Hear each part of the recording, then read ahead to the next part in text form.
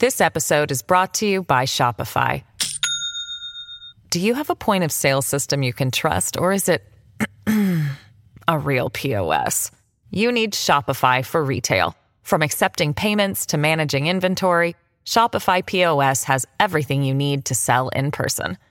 Go to shopify.com/system, all lowercase, to take your retail business to the next level today. That's shopify.com/system.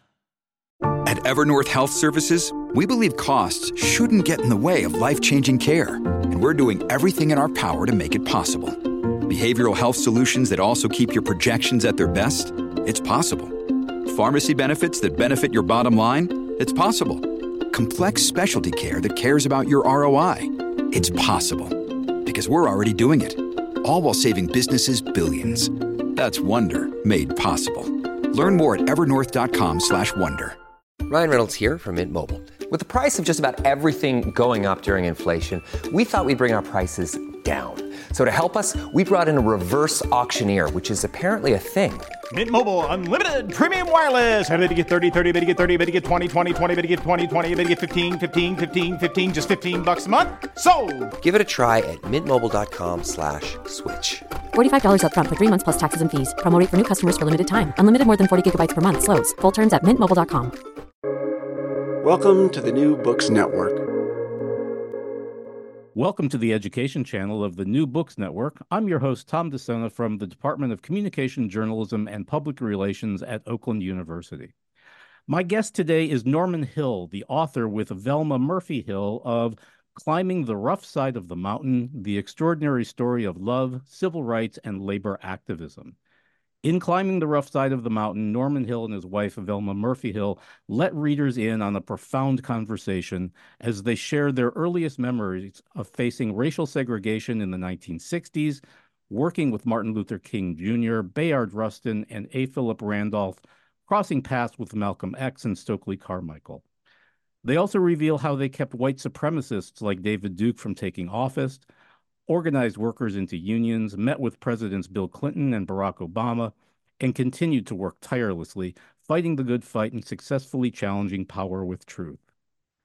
Norman Hill was the National Program Director of the Congress of Racial Equality, staff coordinator for the 1963 March on Washington for Jobs and Freedom, staff representative of the Industrial Union Department of the AFL-CIO, and president of the A. Philip Randolph Institute from 1980 to 2004, the longest tenure in the organization's history.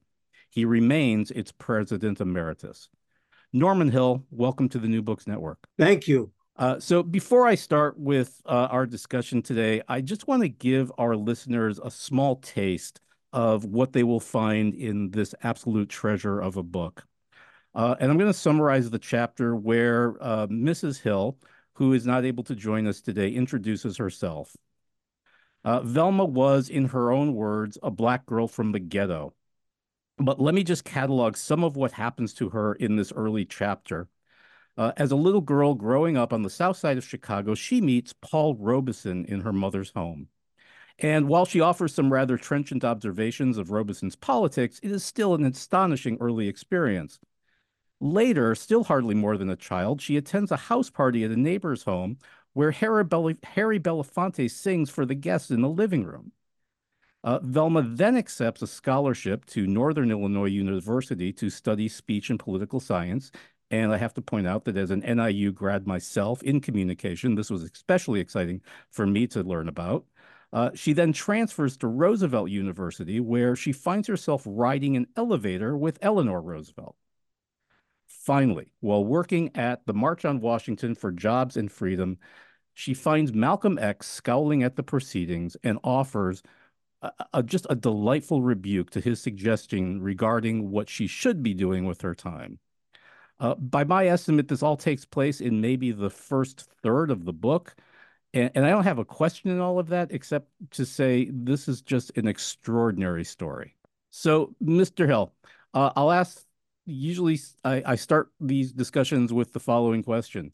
What compelled you to write this book now? Well, we felt that it was timely in terms of the movement being, the civil rights movement being at a crossroads.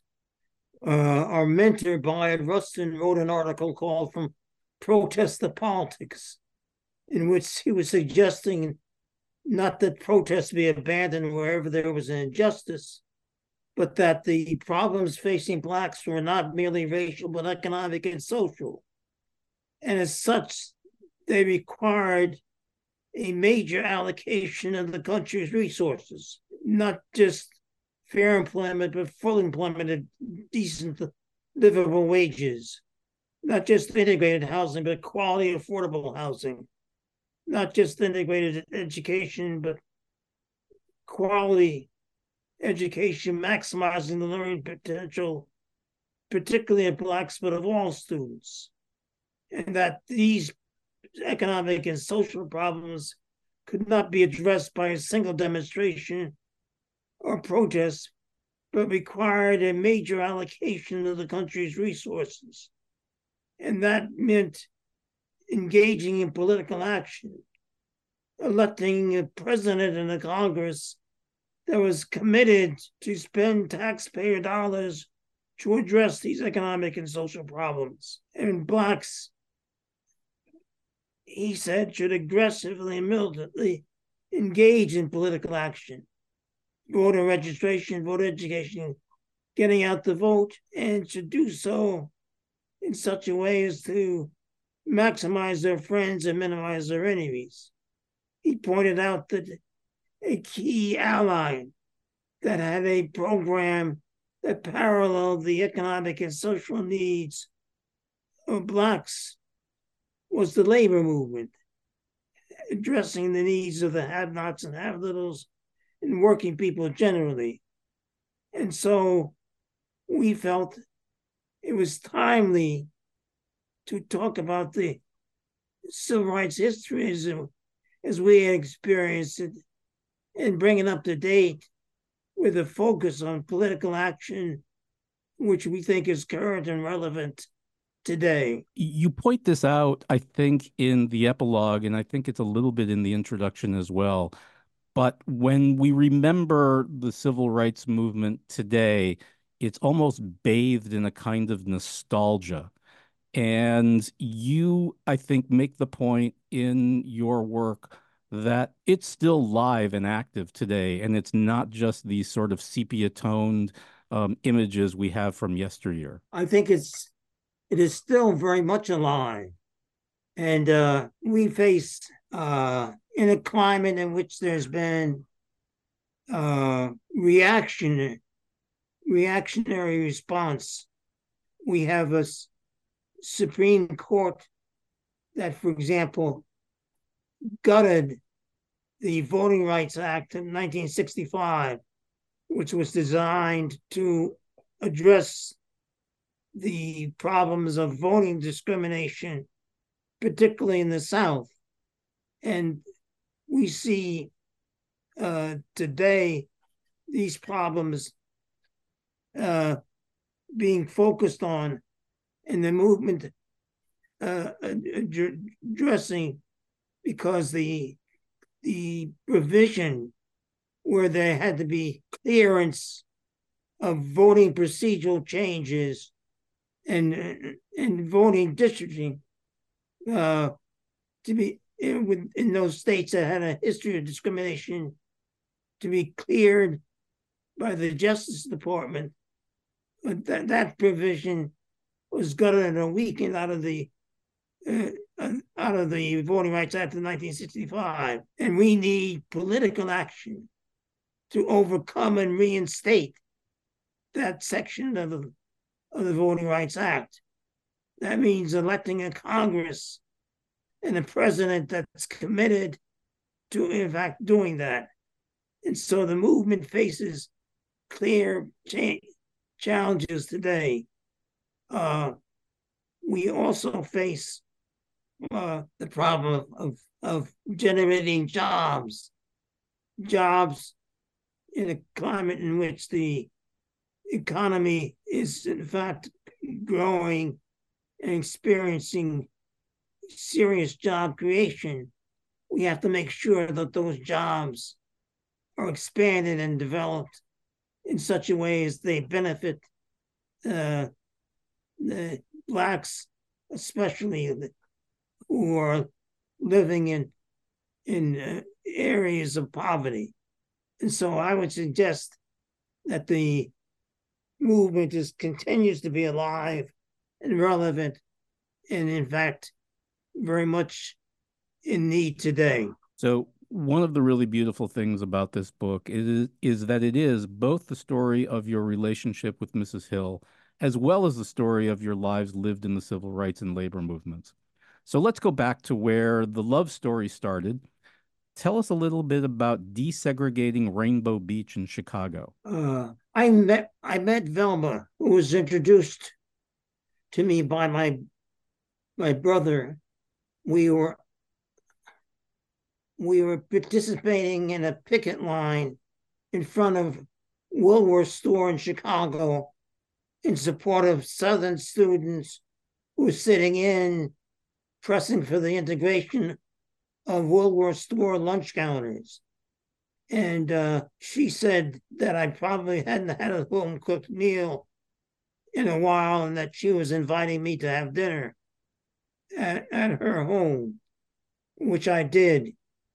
That was the beginning of a relationship that led to my coming to speak at the Southside Chicago National Association for the Advancement of Colored People Youth Council, of which Velma was the president. The Youth Council, being inspired by the example of Southern students who were sitting in and pressing for integration of lunch counters and other public facilities, who had a general sense of change internationally as Africans pressed to lift the yoke of colonialism and fight for independence. So when Velma and the members of the NAACP Youth Council learned that Black couples had been driven off the South Side Chicago Rainbow Beach by white gangs, decided to, in fact, challenge the situation and organize an integrated group of wait-inners to go to the beach, use the facilities of the beach, and challenge the situation. I joined Velma, participated in the wait-ins, and was able to get a student from the University of Chicago to join the wait-inners. We went to the beach, played checkers and chess, and generally participated in the facilities of the beach, where there were women and children generally enjoying the beach. All of a sudden, the beach grew quiet. The women and children left the beach, and we decided that we ought to begin to leave the beach. But as we began to gather our belongings, we were confronted by a white racist gang who threw stones, rocks, and bricks at us as we proceeded to leave the beach. Velma was hit on the head by a brick, suffering a 17-stitch wound. As she bled from the wound, I carried her to safety just off the beach. We went to the hospital where Velma had her wound stitched, and vowed, while welcoming Velma as she came out of the treatment room, vowed that we would return to the beach until it was desegregated, which we did. And in the course of doing so, we were joined by church activists, civil rights groups, unions, and others, and went to the beach every Saturday until, with the police presence, the gang was dispersed. Blacks could use the beach without incident. And so that was the and soon after, the wait-in led by Velma at Rainbow Beach, we got married. The wait-in took place in late August of 1960. We got married September 15th of that year, 1960, which is the beginning of a long relationship of love, civil rights, and labor activism. We launched a career in which now our marriage is going on into its 64th year, and we in fact continue these days writing, occasionally speaking, attending conferences as we continue our involvement in the movement for racial equality and economic justice. So we've already discussed a little of Velma's life from the chapter about it. But the chapter on your own upbringing is a fascinating story in its own right.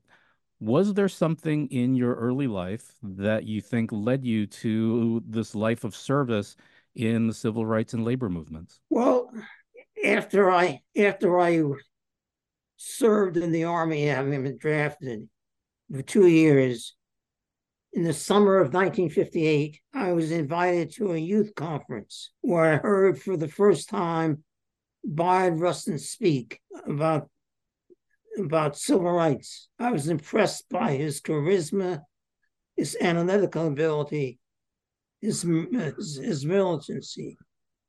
And he took some of us who were attending the youth conference to meet with A. Philip Randolph, the country's most outstanding Black labor leader and father of the civil rights movement. I listened as A. Philip Randolph and Bayard Rustin discussed organizing a youth march for integrated schools to press for the implementation of the 1954 Supreme Court decision that said that separate was no longer equal, and call for the integration of public education. I went on to begin graduate work at the University of Chicago School of Social Work, and Bayard came to speak that the winter of 1958 and 1959 to Chicago. He talked about he and Randolph organizing a second youth march to take place in the spring of 1959. Again, impressed by what Bayard had to say, I came up to him after the conclusion of his presentation and said, "What can I do to help?" He said, "Organize Chicago." Well, I had never done anything like that before, but I responded to his challenge, and through contacts with friends who are active in the Chicago branch of the National Association for the Advancement of Colored People, I undertake to recruit youth, high school and college youth, to go by bus from Chicago to Washington, D.C. for the second youth march. I was referred to the leadership of the United Packing House Workers of America. Their district union office was on the south side of Chicago, and they gave me a telephone in an office, and I used that as a base of operation to try to meet and speak to youth groups, high school and college. That was the beginning, in the process of which I dropped out of graduate school, never completing my master's degree, and that was the beginning of my involvement in the civil rights movement. Much to my surprise, A. Philip Randolph and Bayard Rustin provided a plane ticket for me to fly to Washington, D.C. a day ahead of the march, the youth march, where they told me that I was to speak again, much to my surprise. So I spoke to an assembly of some 10,000 youth at the Youth March for Integrated Schools in the spring of 1959. That was the beginning of my involvement in civil rights. After that, wherever A. Philip Randolph and Pod Rustin launched a civil rights campaign, they would arrange to get me involved in some way. The March on Conventions movement in 1960, when I was the co-coordinator of the march and demonstration at the Republican convention in Chicago to press for a strong civil rights plank in their party platform, to 1963, when I was staff coordinator of the Great March on Washington for Jobs and Freedom, where 250,000 people, black and white, marched from the nation's capital, helping to create the climate that led to the passage of the Magna Carta of the Civil Rights Movement, the Civil Rights Act of 1964, and the Voting Rights Act of 1965. This episode is brought to you by Shopify. Do you have a point of sale system you can trust, or is it a real POS? You need Shopify for retail. From accepting payments to managing inventory, Shopify POS has everything you need to sell in person. Go to shopify.com/system, all lowercase, to take your retail business to the next level today. That's shopify.com/system. This episode is brought to you by La Quinta by Wyndham. Your work can take you all over the place, like Texas. You've never been, but it's going to be great because you're staying at La Quinta by Wyndham. Their free Bright Side breakfast will give you energy for the day ahead. And after, you can unwind using their free high-speed Wi-Fi. Tonight, La Quinta. Tomorrow, you shine. Book your stay today at lq.com. So you've already raised the two names that I want to talk about. One of the great pleasures in reading this book is the way that historical figures come alive and seem to speak to us all over again. And there are two in particular who you've already talked about, but I want to give you an opportunity to say a little bit more. The first, of course, is A. Philip Randolph. And I know that this is probably an almost impossibly broad question, but he is a name that I'm not sure that a lot of people, it's not a household name for many people. What would you like us to know, or what should we know about A. Philip Randolph today? A. Philip Randolph was the nation's greatest black labor leader. He founded the most historically significant union for black workers, the Brotherhood of Sleeping Car Porters. Sleeping car porters who served passengers who rode long-distance overnight trains. The founding meeting of the Brotherhood of Sleeping Car Porters, the name of the union, took place in Harlem in New York City in 1925. They were taking on one of the most powerful companies in American corporate life at that time, the Pullman Company, who was adamantly opposed to the unionization of its workers. A. Philip Randolph led the campaign to organize and unionize the sleeping car porters. A group of sleeping car porters came to him, asking him to lead them in their challenge to organize a union. They had two things in mind.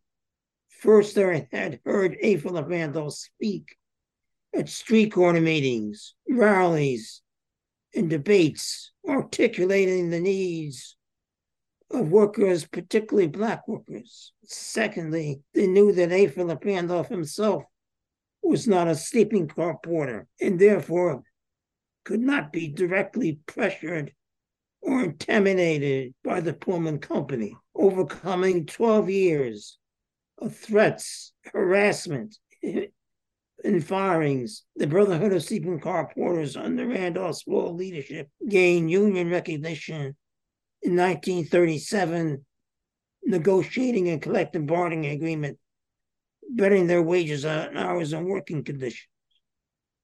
But Randolph also utilized his union base to mount civil rights campaigns and challenges. In 1941, he was concerned that Black workers, because they were Black, could not get jobs in defense plants and munitions industries. And so he called for a march of 100,000 Negroes on the nation's capital to protest this reality. The president of the United States in 1941 was Franklin Delano Roosevelt, who was adamantly opposed to the march, fearing that it would lead to violence and, in fact, polarize and tear the country apart as he was beginning to unify the country in anticipation of engaging in a world war. Randolph resisted all of President Roosevelt's entreaties to call off the march when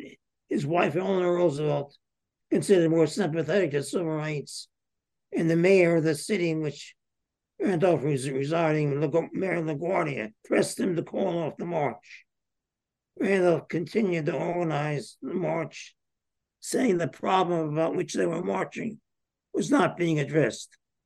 Finally, there was this face-to-face meeting between Randolph, other civil rights leaders, and President Roosevelt in the White House.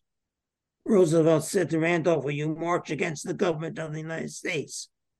implying that Randolph was disloyal and not patriotic. Keeping in mind this is 1941, Randolph said, "We have no alternative but to march, because when it comes to discrimination, the government itself is one of the worst offenders." Finally, seeing how serious and determined Randolph was, Roosevelt did what no other president had done. He issued an executive order, 8802, the first two drafts of which Randolph rejected as being too weak. Randolph finally accepted the order, which did three things. It said wherever a firm or company had a federal contract, there was to be no discrimination.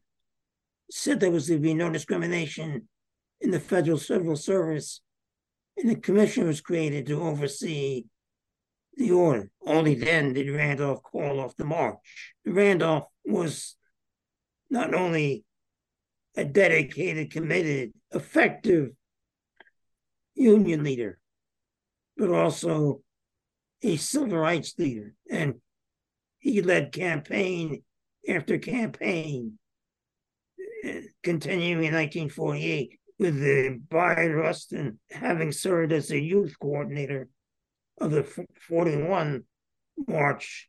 In 1948, A. Philip Randolph and Bayard Rustin called for a boycott of the armed forces, urging young Blacks and sympathetic whites to resist and boycott the selective service system of draft that was then in place in relationship to the armed services. Their boycott was one of the key factors that led to President Truman issuing another executive order in 1948 desegregating the armed forces, Executive Order 9981.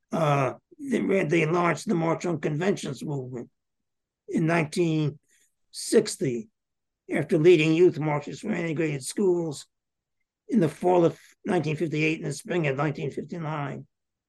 Pressing in 1960s at the major party conventions for a strong civil rights plank in their platforms.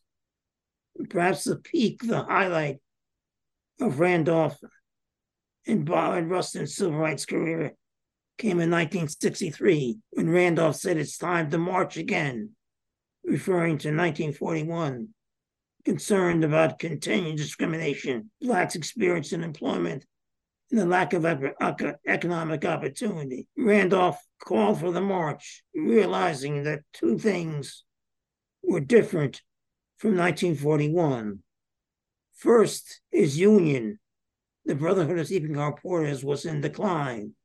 The railroad owners had made a decision that they could make more money, increase their profits by carrying freight as opposed to passengers, and cut back on the number of long-distance overnight trains, which meant less jobs for sleeping car porters and less members in Randolph's union.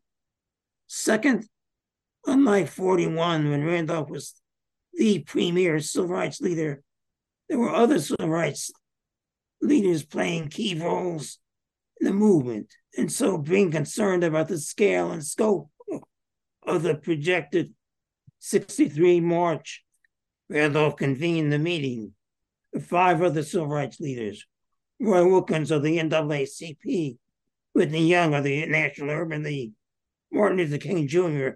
of the Southern Christian Leadership Conference, James Farmer of the Congress of Racial Equality, and John Lewis of the Student Nonviolent Coordinating Committee. They agreed that there ought to be a march, but unlike Randolph's original call for a march for jobs, they said the march ought to be about jobs and freedom to unify their concerns. I served as staff coordinator of the march and was a member of the planning committee for the march, appointed by Randolph, that included Clyde Rustin, deputy director and chief organizer of the march, Tom Connor, the executive director of the League for Democracy, my wife Velma, and myself. And we had originally given Randolph, after deliberating, a 2-part program. The first day to be made up of sit-ins by civil rights activists in congressional offices of elected officials who were opposed or reluctant to support civil rights legislation.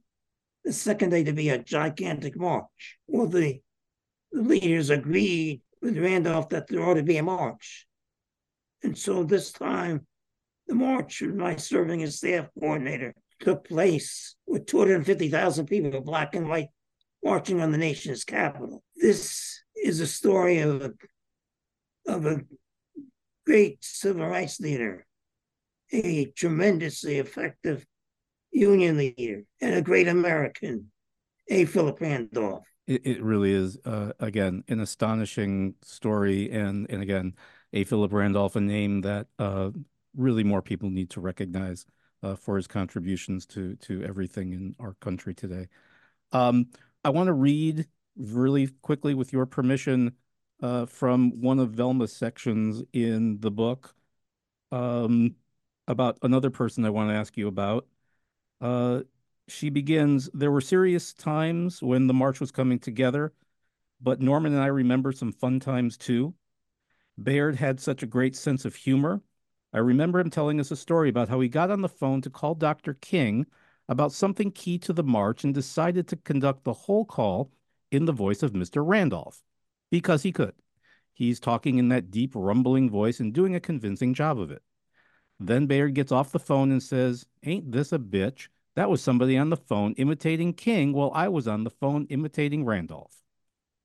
Tell me a little about Bayard Rustin." Bayard Rustin was a unique figure. He was one who played a behind-the-scenes role in the civil rights movement as a master strategist and tactician. He was A. Philip Randolph's most outstanding colleague. Bayard Rustin was arrested over 20 times in the struggle for racial equality. He shared with A. Philip Randolph basic operating principles as they mounted campaign after campaign, civil rights-wise. First, Bayard was committed to a society in which racial equality and economic justice would prevail. He believed that blacks could make the most progress by simultaneously confronting the barriers of race and class. Second, in the pursuit of racial equality and economic justice, he adopted a majoritarian strategy, utilizing coalition politics, a majoritarian strategy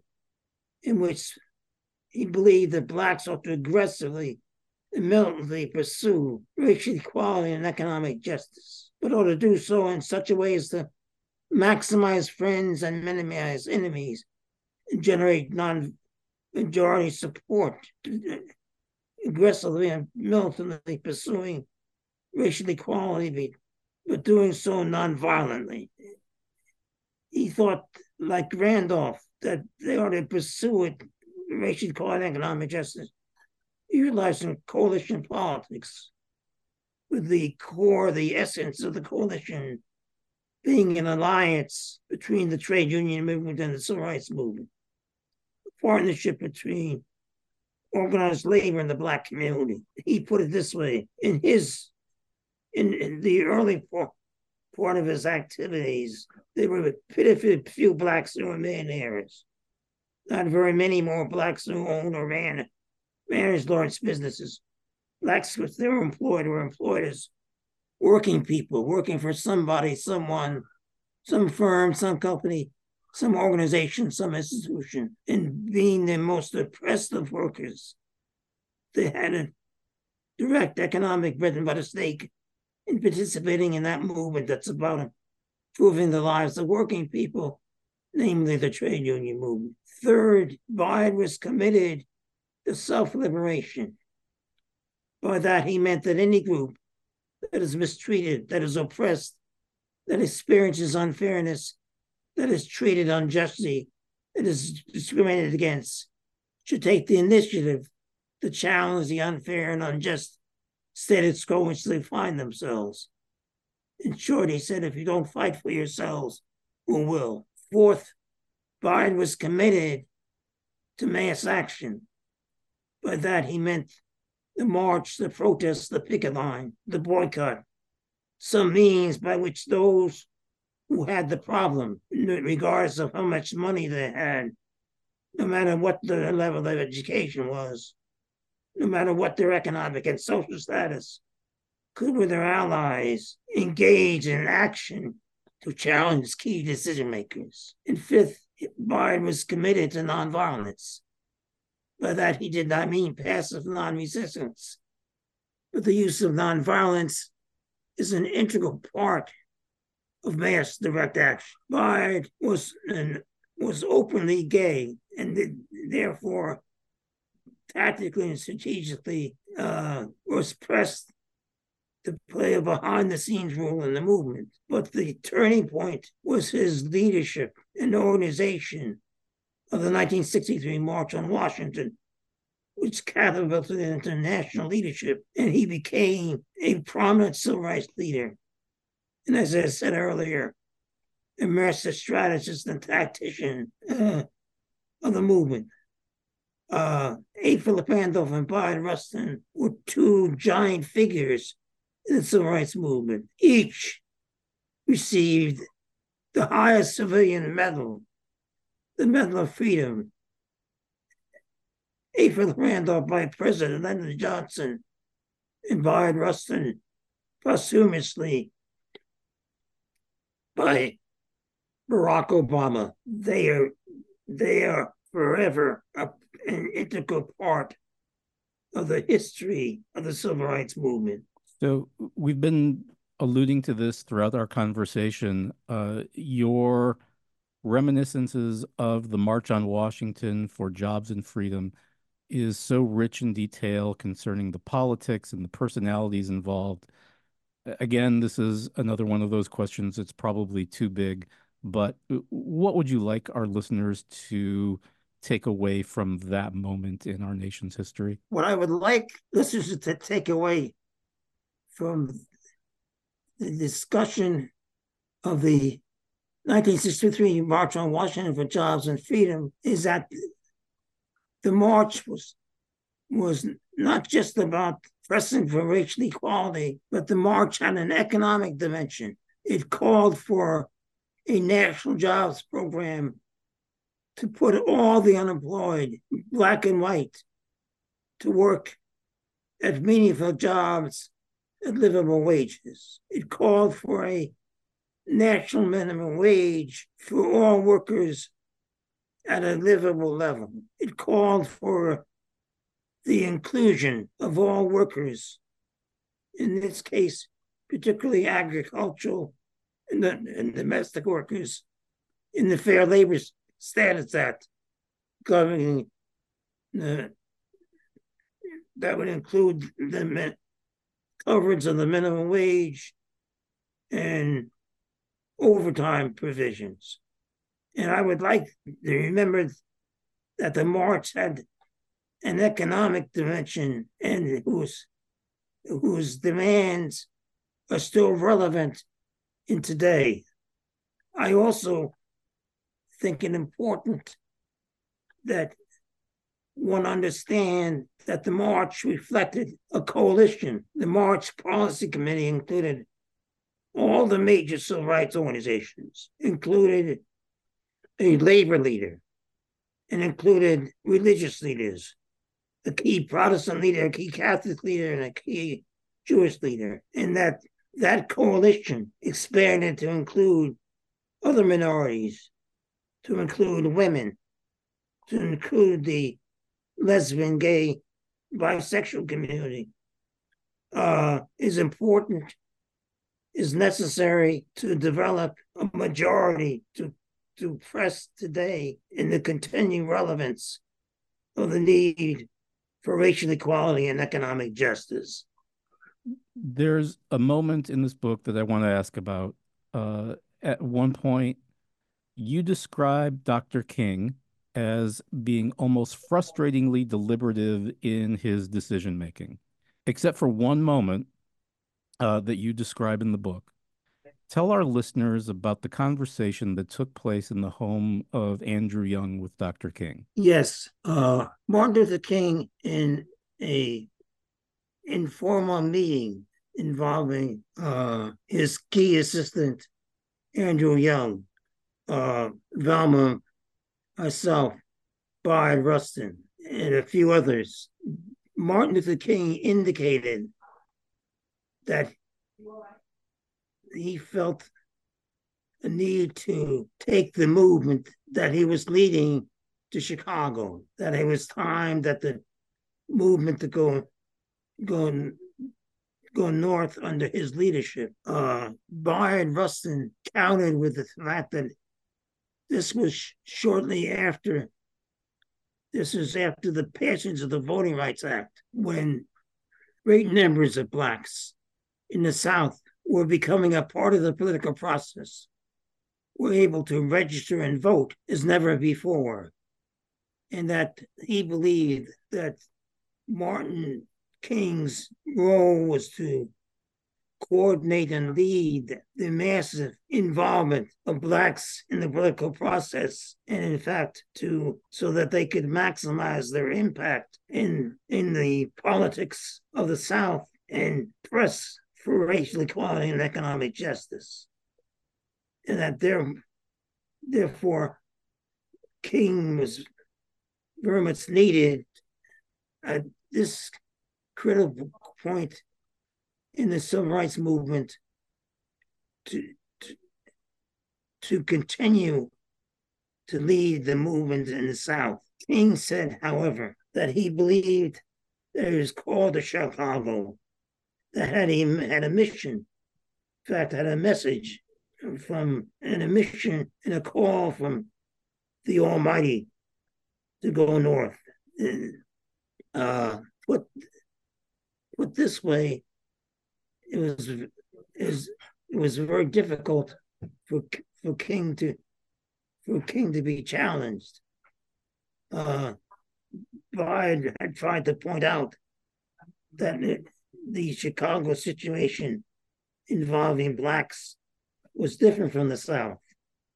Blacks were active politically. Blacks were engaged in the politics of Chicago and had positions. In fact, were part of the daily machine, and that he would find it difficult to resist or find it difficult to get the same unity of response that he had generated in Southern campaigns. This, again, was reflected Martin Luther King's approach. And so he, in fact, went to Chicago in 1966 with ambivalent, with and encountered racism and violence as he moved from integrated housing in the suburbs of Chicago. He was confronted by violence and the throwing of rocks and bridges as he marched, rocks and stones as he marched. He found it difficult to, in fact, mount a unified campaign, whereas there was blacks were involved in and a part of the city political machine led by Mayor Daley. So that whereas Martin Luther King Jr. Had courage, he had perseverance, he was able to, in fact, lead and even be jailed, confronting racial barriers in the South.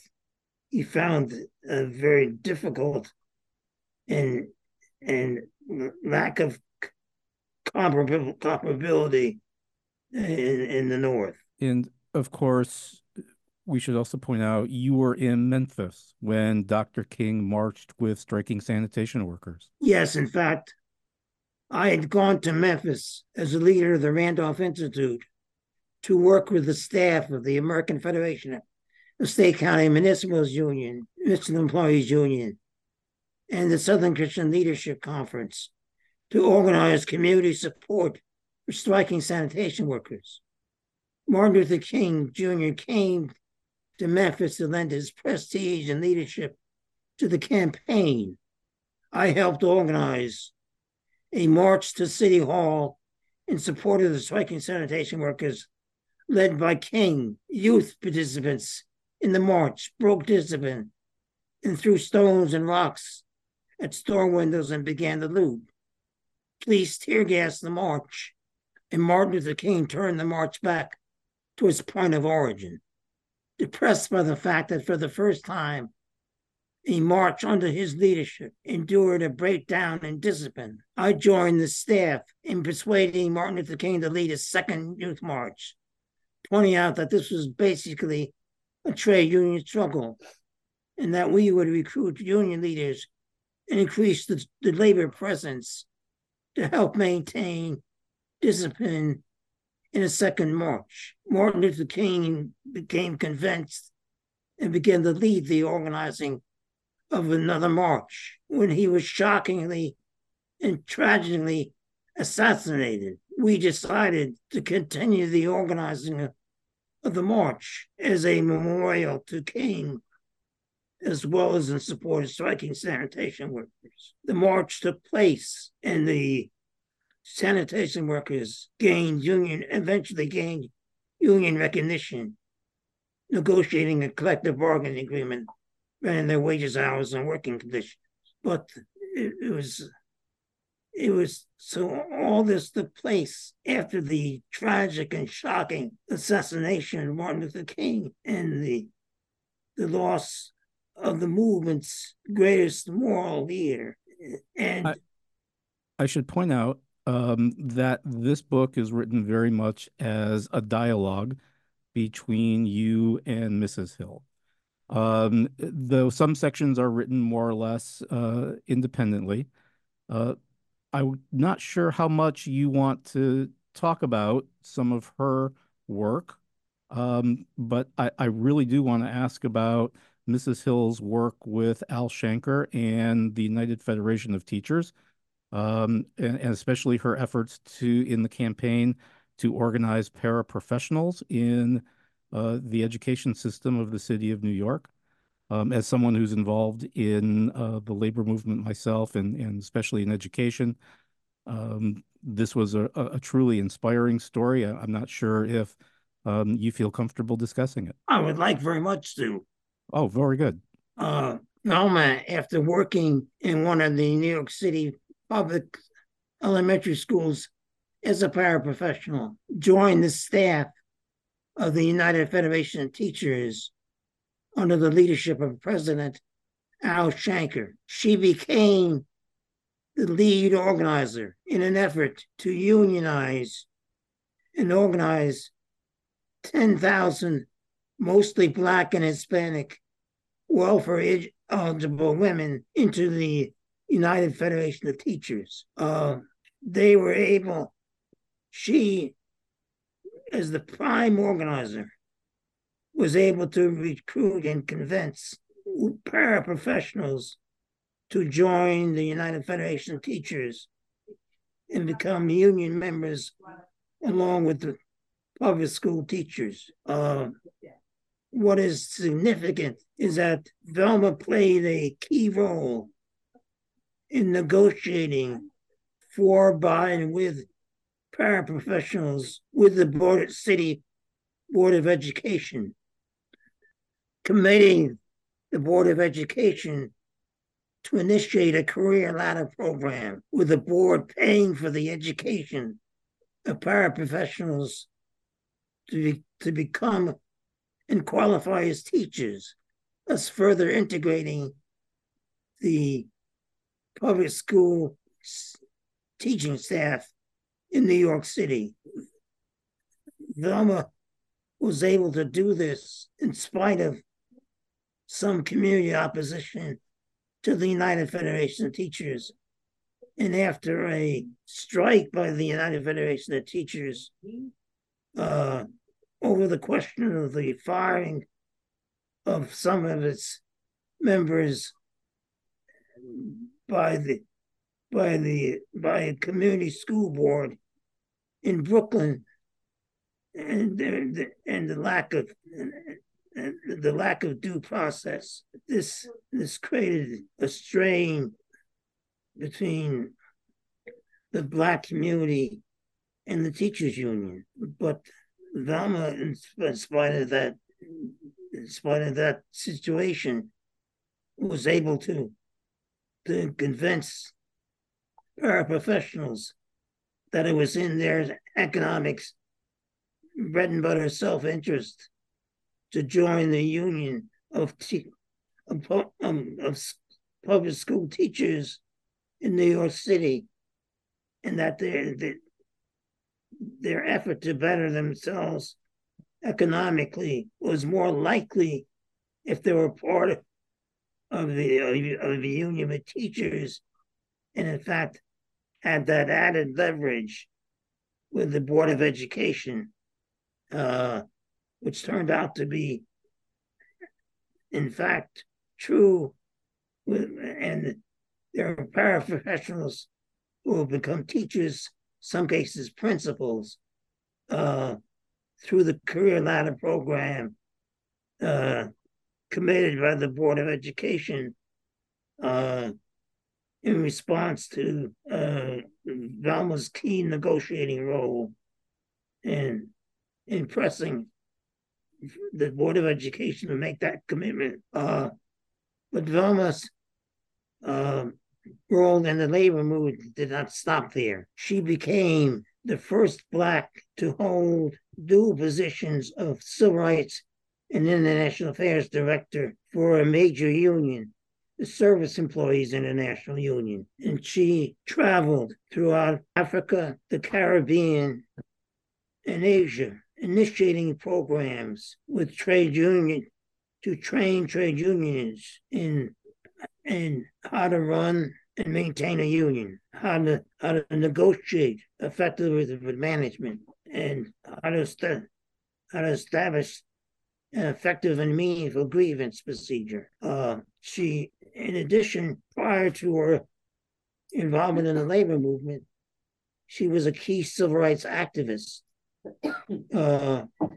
serving as East Coast Field Secretary for the Congress of Racial Equality. And she led demonstrations against the villain trade unions pressing for the integration of their apprenticeship programs and to overcome their resistance to welcome blacks into their apprenticeship programs. She is an indication of her dedication and perseverance.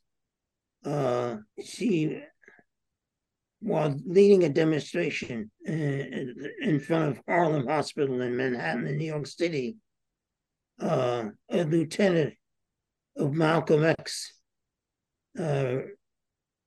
came to her saying that Malcolm would like to speak to her. So she went to meet with Malcolm on the side of the demonstration, and he said to her that her roles that she was forsaking what was her basic role, which was to be in the home with her husband,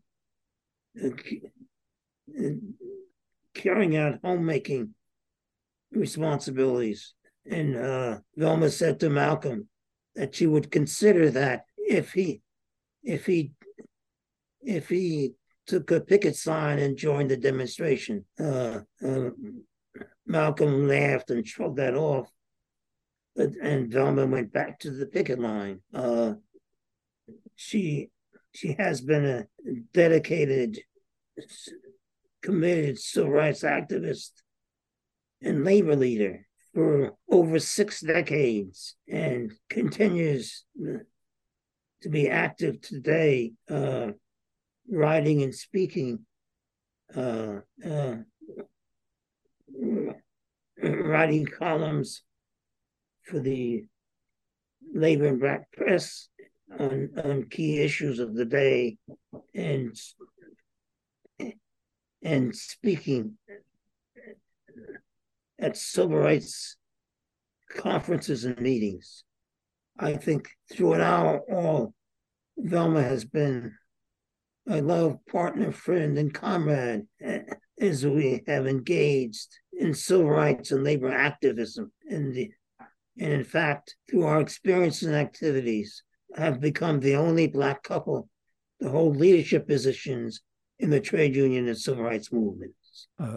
On a personal note, again, I understand that Mrs. Hill can't be with us, but I want to offer, I please extend to her my thanks in the book for the story she recounts of her meeting with A. Philip Randolph while she was negotiating for the first contract for paraprofessionals, and especially the, what I think is fair to call, the parable about the stonecutter.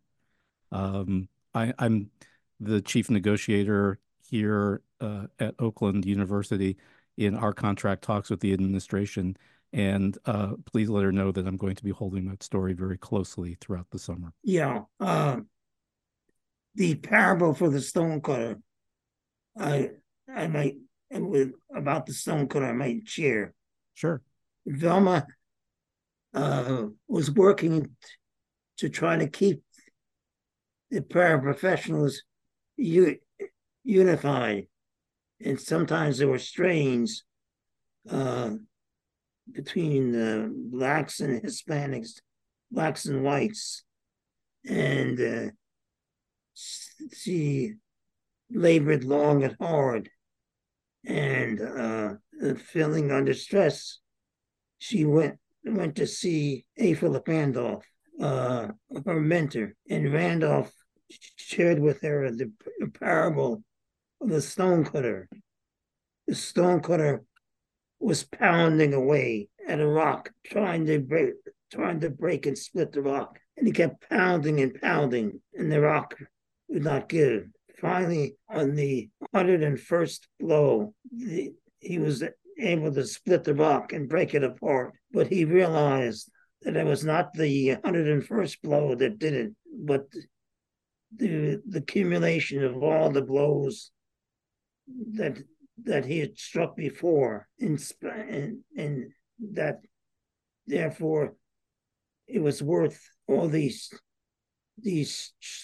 strain and strain of its efforts to hammer away at the rock. And A. Philip Randolph was saying to Velma that she ought to think of herself as a stonecutter, to lead and maintain unified paraprofessionals in their confrontation with the Board of Education and their struggles to maintain an effective union relationship.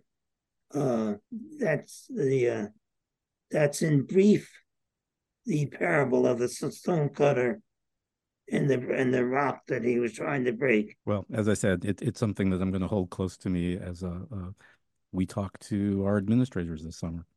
So as we come to the end of our time together today, I typically ask my guests about their next project. But as I read the epilogue of Climbing the Rough Side of the Mountain, I see it less as a summary and more of an invitation to further the work that you and Mrs. Hill have begun. Again, it's a chapter that is just so rich. Are there any things from it that you would like to highlight for us as we part today? Well, one of the things that we'd like to promote and encourage is an exchange and a relationship between veterans of the civil rights movement and young leaders that are emerging, in which there is the energy and vitality of young leaders are meshed with the experience and know-how of veterans of the civil rights movement. And to the degree that we can facilitate such a meaningful exchange, and in fact, in so doing, strengthen the movement, that's one of the things that we want to be about. Secondly, we are concerned that there be an aggressive, meaningful focus on politics and political action, especially with the emergence of a right-wing movement encompassing white supremacists and white nationalists, that we need to have an aggressive militant coalition that's a majority of forces that stands up to, confronts, and addresses the reactionary backward challenge of the right wing in a movement that, in fact, effectively confronts them and organizes against their reactionary thrust. And we see a commitment to democracy, which, in fact, the civil rights movement has been about, not just racial equality, but it's an extension of democracy, and that they maintain the use of democratic principles and to, in fact, maintain and sustain and the effectiveness of a movement, and that and we intend to play a role in helping to maintain that thrust, especially in today's climate. Well, Norman Hill, I just want to offer you my sincerest thanks today. Thank you for this book. Thank you for your dedication to making this world a better place. And most of all, thank you for taking the time to talk today. Thank you. I welcome and appreciate the opportunity. And while I'm offering thanks, I also want to extend my thanks to Louise Crawford. If you're a regular listener of the New Books Network, you should know that the interviews you hear are facilitated by publicists who provide hosts with books and often arrange introductions with authors. And Louise Crawford has really gone above and beyond to make this interview happen today. And for that, I am profoundly grateful. Once again, my guest today has been Norman Hill, the author with Velma Murphy Hill of Climbing the Rough Side of the Mountain, the extraordinary story of love, civil rights, and labor activism. My name is Tom DeSena, and you are listening to the New Books Network.